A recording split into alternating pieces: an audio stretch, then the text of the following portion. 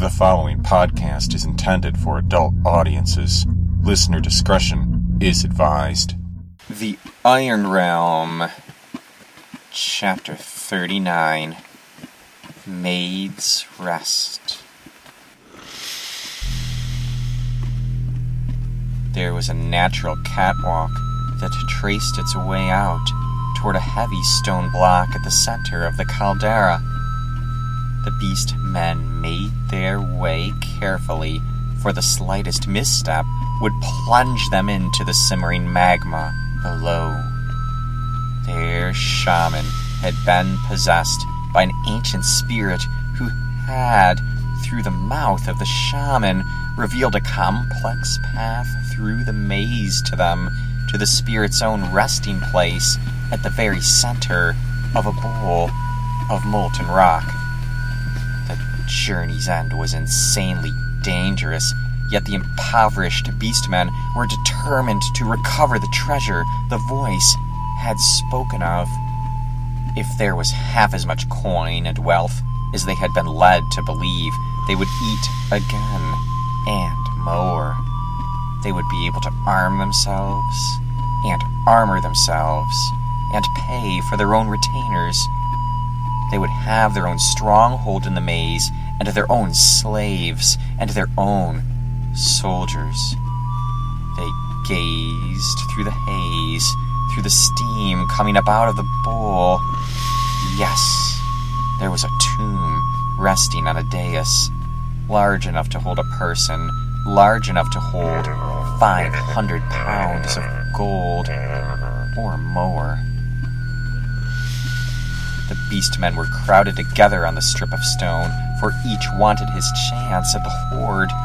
Another 6 inches, and then again. A gust came up, and the shaman called for them to wait, yet the sudden command and the hard wind spoiled the balance of 2 of the first beastmen, and they fell. One of them landed on a lower rock. He broke his neck and was killed instantly. The second landed in the steaming orange morass, where he was boiled instantly, alive. The others paid little mind. With these 2 done for, their takings would be all the greater. Under the shaman's sway, they continued their way to the coffin.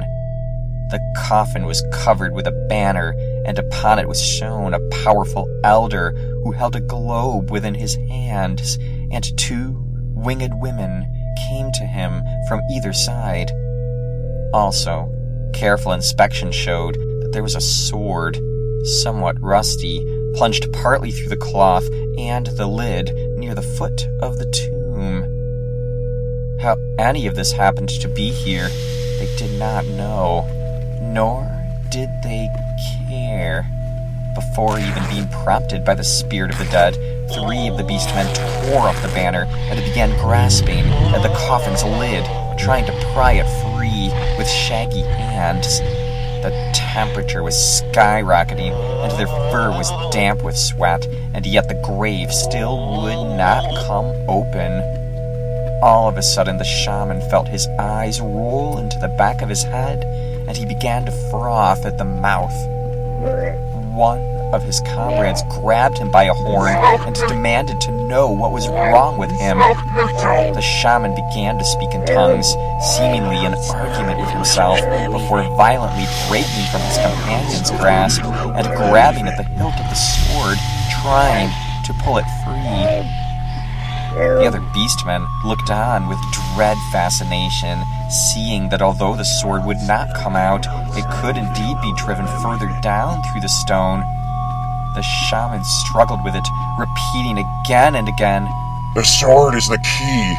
The sword is the key!" Before at last the leader went alongside him and shoved him aside. With a mighty growl, the stronger beast man drove the blade down with all his might until it was all the way in, up to the hilt. It split the hidden stress point perfectly, causing the lid at last to fall off in 2 pieces to either side with a thud. Indeed, the blade had pierced all the way through to the bottom of the coffin as well. and broke it. The coffin came apart, and the coins inside, thousands upon thousands of them, began to spill out onto the ground and over their feet. The beastmen were filled with fevered excitement, and they began reaching for the jewels and the coins and began stuffing their sacks. Indeed, they did not notice when a skeletal form was revealed, for they were all stooped down to the ground in greed as they grasped and grabbed for every valuable. The beastmen further failed to notice that the very stone they were standing on had been, by design, split by the sword as well, and it was beginning to come apart, sinking them ever lower towards the sea of hot, burning magma. The skeleton, once a great paladin, was dressed in a fine tabard and white armor, and she rose up out of the coffin. When at last the evil creatures finally did notice, they lunged at her, and yet the sword was in an instant back in her hand, and there was no way that they could stand against her. The skeleton was not large, but she was supernaturally strong, and she stopped 4 beastmen in their tracks, sending them to hell. As the rest of the rabble retreated for the catwalk, the shaman was suddenly compelled to kneel before her.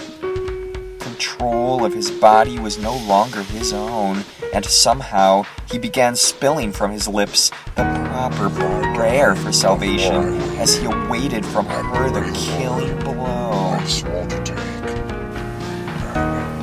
Yet it did not come. Instead, she put the sword into his hands and told him to go. Suddenly regaining his senses, the shaman did this, going fast to join his others as they scrambled across the narrow bridge. Those most laden amongst them could not keep their balance, and they fell. And as for the survivors, the last thing they saw was the skeleton, down on the platform below, bowing her head as if in prayer, whilst performing the sign of the cross on her forehead, heart, and shoulders. And then after, at last she sank to her final rest amidst the fire and amidst the dying screams of the vanquished.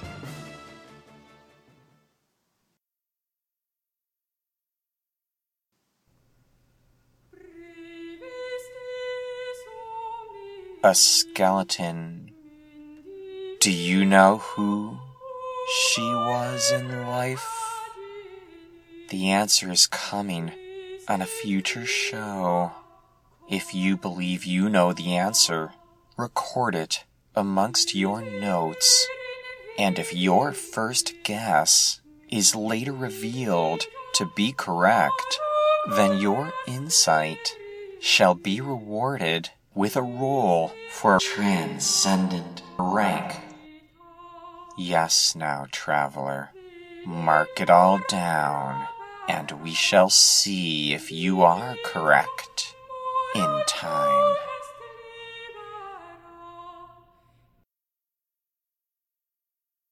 The Iron Realm, copyright A. Lenzo, is an extreme reimagining of the fantasy setting, and can be found at theironrealm.com and theironrealm.blogspot.com.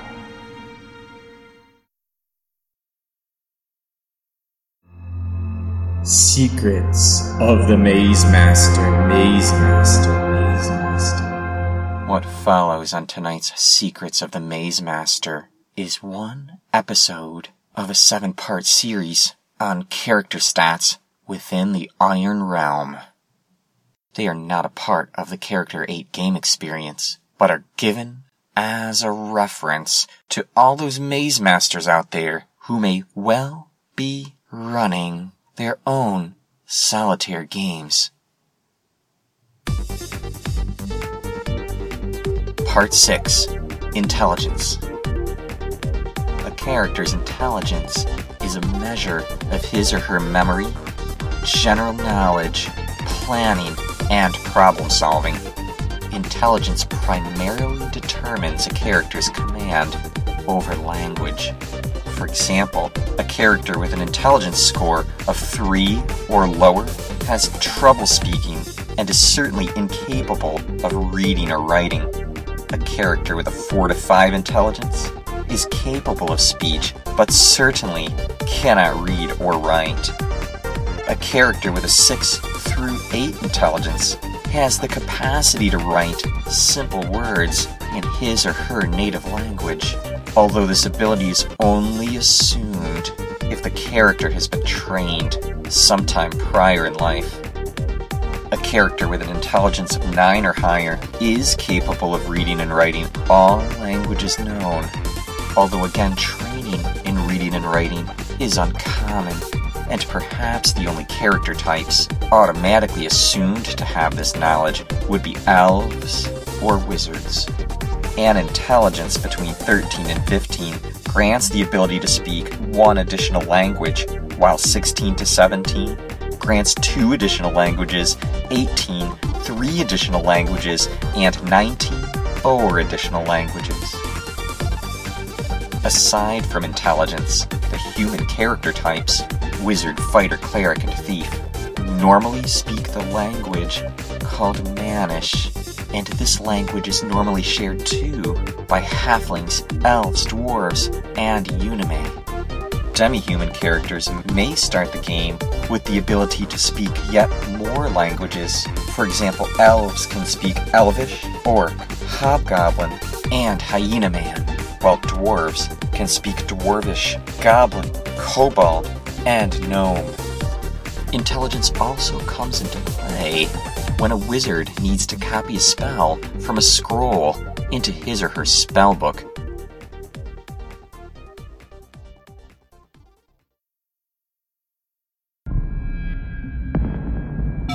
Tribal matters.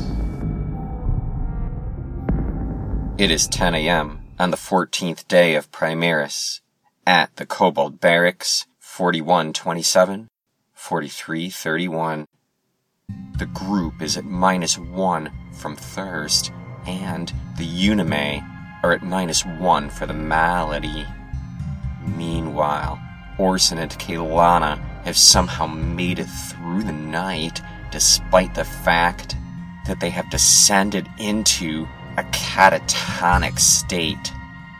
They are fighting for their lives at the last stage of the malady, and each must make a successful save in order to return to the world of the living. First, Kaylana.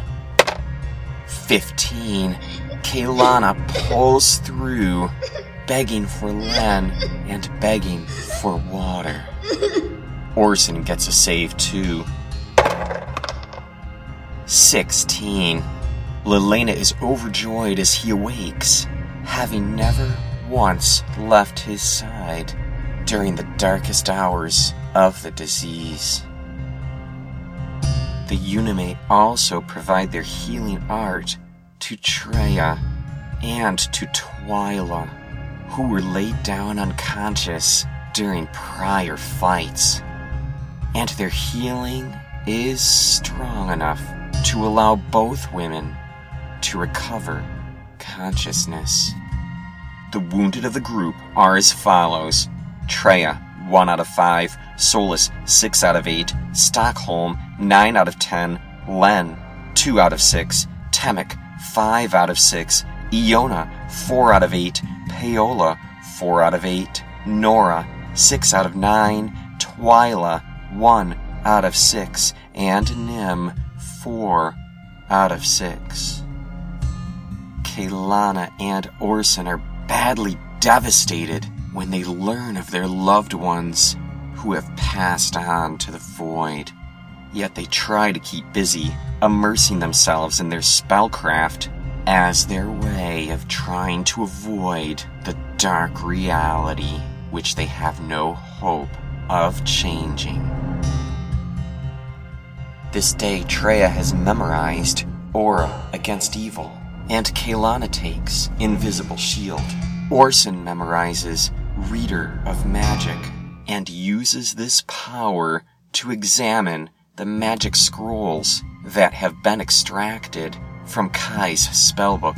The first spell scroll is Reader of Magic, and this is of no special use to Orson, who already possesses the spell, but he will attempt to add Hovering Disc to his own spellbook, which he shall be able to do on a successful intelligence roll. With an 8, he succeeds. The original magic scroll is immolated, and I have added Hovering Disc to Orson's spellbook. The group must now partake of food and water for the day. The group has enough rations for 6 days, so I will drop this to 5. Likewise, I will take 2 rations from the supply of extras, and these go to the goblins. The goblins are also watered from the group's extra water skins. As for the rest of the group, they only have enough water for 2 more days. But the Unime believe that they may be able to find water in the steam cavern, which is nearby. The group decides to investigate in 2 separate groups in order to minimize their time in the maze. None amongst them shall wear greater than leather armor. At 11 a.m., the first group goes, and they travel light, taking only weapons, shields, and a lantern just in case. The first group is led by Solus and Treya, and includes also Kaelana, Len, Temek, Bardar, Amazar, and Yona. The second group is led by Stockholm, and also includes Kana, Paola, Lilena, Orson, Nora, Twyla, and Nim. The dice show that the first group encounters no trouble and reaches the steam cavern successfully. They go in carefully, and they go in blind, listening for Treya's direction. Treya is able to guide them away from geysers which are about to blow, for she is able to see their heat signature in advance of each eruption. The room itself is amazingly warm, some 85 degrees, and some members of the group have never known such warmth their whole lives and begin to sweat. There, it's wet, says Treya, and she directs each member to the wall, which is damp. At once, each member of the group presses his or her face to the wall and begins to lick it. This they do for a long time, until at last their thirst is met. They have returned to the Kobold Barracks by noon, and the second group is likewise able to hydrate without incident. When all the groups have returned, it is 3 p.m. Stockholm takes his time to converse with the goblins, and, by reason and by threats, he is ultimately able to discover that they are indeed holding the mother of the Unime captive. We can release one of these goblins, and he can send a message to their king. The goblins are pretty heartless towards their own kind, but 3 for 1 is more of a bargain than the Goblin King is likely to ignore. Your plan is sound, says the wizard, though I would not attempt to enact it until first our group has returned to full strength. That's true, says Solus. There's no way for us to know what kind of tricks the goblins are going to play on us. I still don't trust them. Let's stay hidden a while more until we're ready to make our move. From here on in, the groups cut their light, with Stockholm and Orson taking responsibility for watching over the goblins. There is an incident at the southern door at close to 6 p.m., but Amazar quickly reinforces it with door denial, and whatever the creatures were, they do not come through. The group reaches all the way to 10 p.m., which completes their 24 hours of rest, and each in the group who is wounded recovers another life point. I'm also removing 3 oil flasks from Paola's supply in order to account for the light used. The group consults with one another in preparation for the night, making arrangements for the coming watch.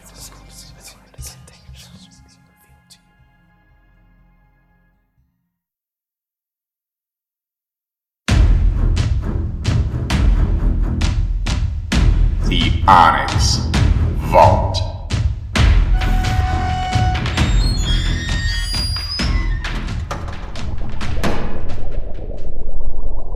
For centuries, there have been rumors of its existence. I tell you now that it is not a myth. An impenetrable vault made of black onyx, deep in the tunnels, hidden, guarded, warded. Inside are held the most elusive treasures, the rarest treasures, reserved for the greatest friends of the show. Pre-release podcasts every month give our greatest defenders secret knowledge of the future, forewarned of those events yet to come before anyone else on the planet. Meanwhile, the Iron Realm Solitaire Essentials and Gaming Guide is a must-have for every fan of the dungeon setting, with all the rules and advice you need to take your own Iron Realm campaign to the next level. Masterfully compiled and illustrated, the Solitaire Essentials and Gaming Guide is ready to print, to hard copy, or download to your computer, laptop, or mobile device. Plus, who knows what other rare items and extras will be dropped into the vault as time goes on. Get the key for those who have journeyed in the Iron Realm and wanted more. Rise to the call. Unlock the secrets of the Onyx Vault. Your long-awaited reward awaits. Get the key. Visit patreon.com/theironrealm and be you rewarded. Access to the Onyx Vault is a gift from your Maze Master, an appreciation for exemplary support of the Iron Realm. I thank you for your generosity and for your brave exploits in defense of the Iron Realm.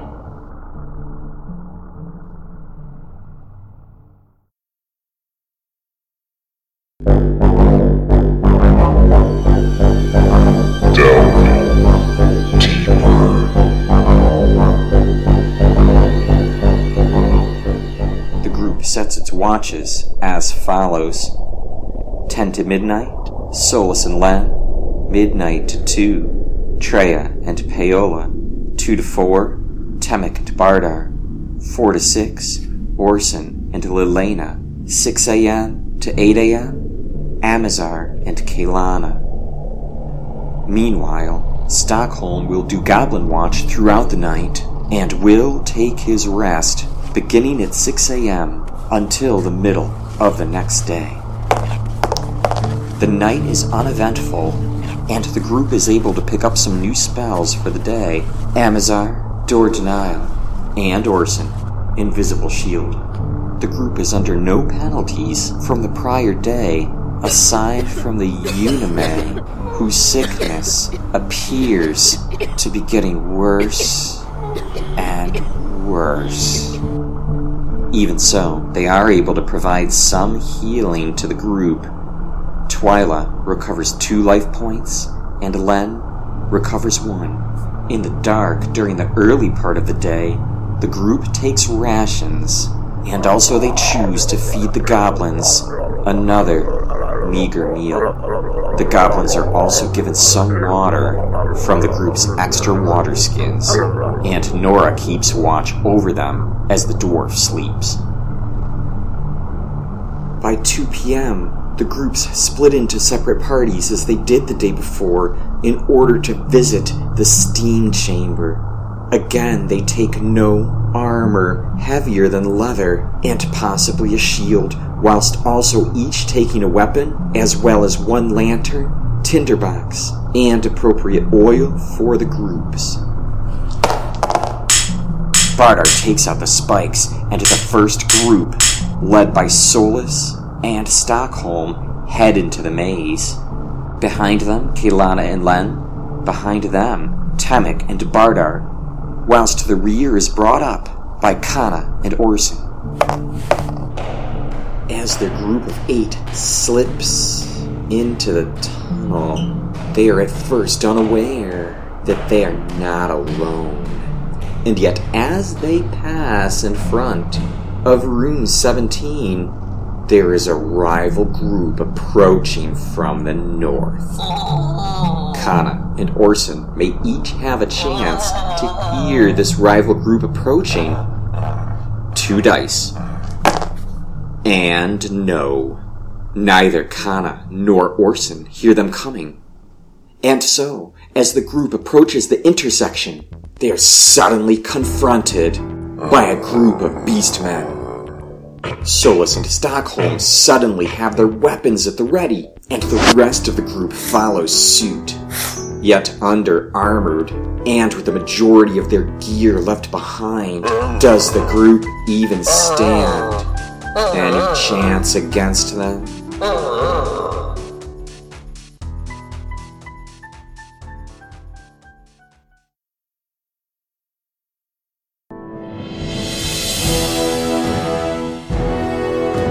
Legendary powers.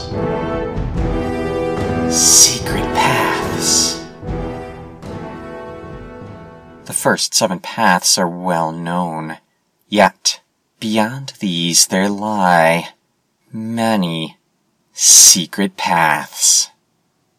Seek and follow these as well, and allow your legendary power to achieve new heights never before imagined. The 11th path, Smite Disease.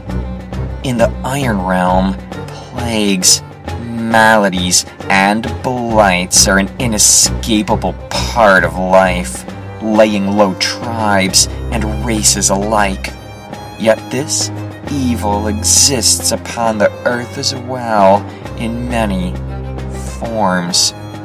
For every $1 donation you make to the battle against disease, award yourself 2 ranks of renown in-game. If you have instead volunteered in the service of treating or protecting the sick in your own sphere or elsewhere upon your world, award yourself 10 ranks of renown for every hour you have given to the cause. The strong must look after the weak. Do so, and be you rewarded. I thank you for your intention.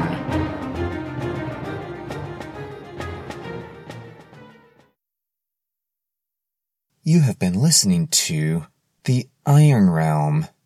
If you would like to show your appreciation and to support new episodes of The Iron Realm, visit patreon.com/The Iron Realm and be you rewarded. Finally, tell your friends and spread the word about the world's first play-by-podcast RPG audio drama. Your fellow travelers and your Maze Master thank you. From the eternal depths of the Iron Realm. I have been your Maze Master, Abel Enzo. Remember, play hard or go home. Iron Realm! Good night, everyone.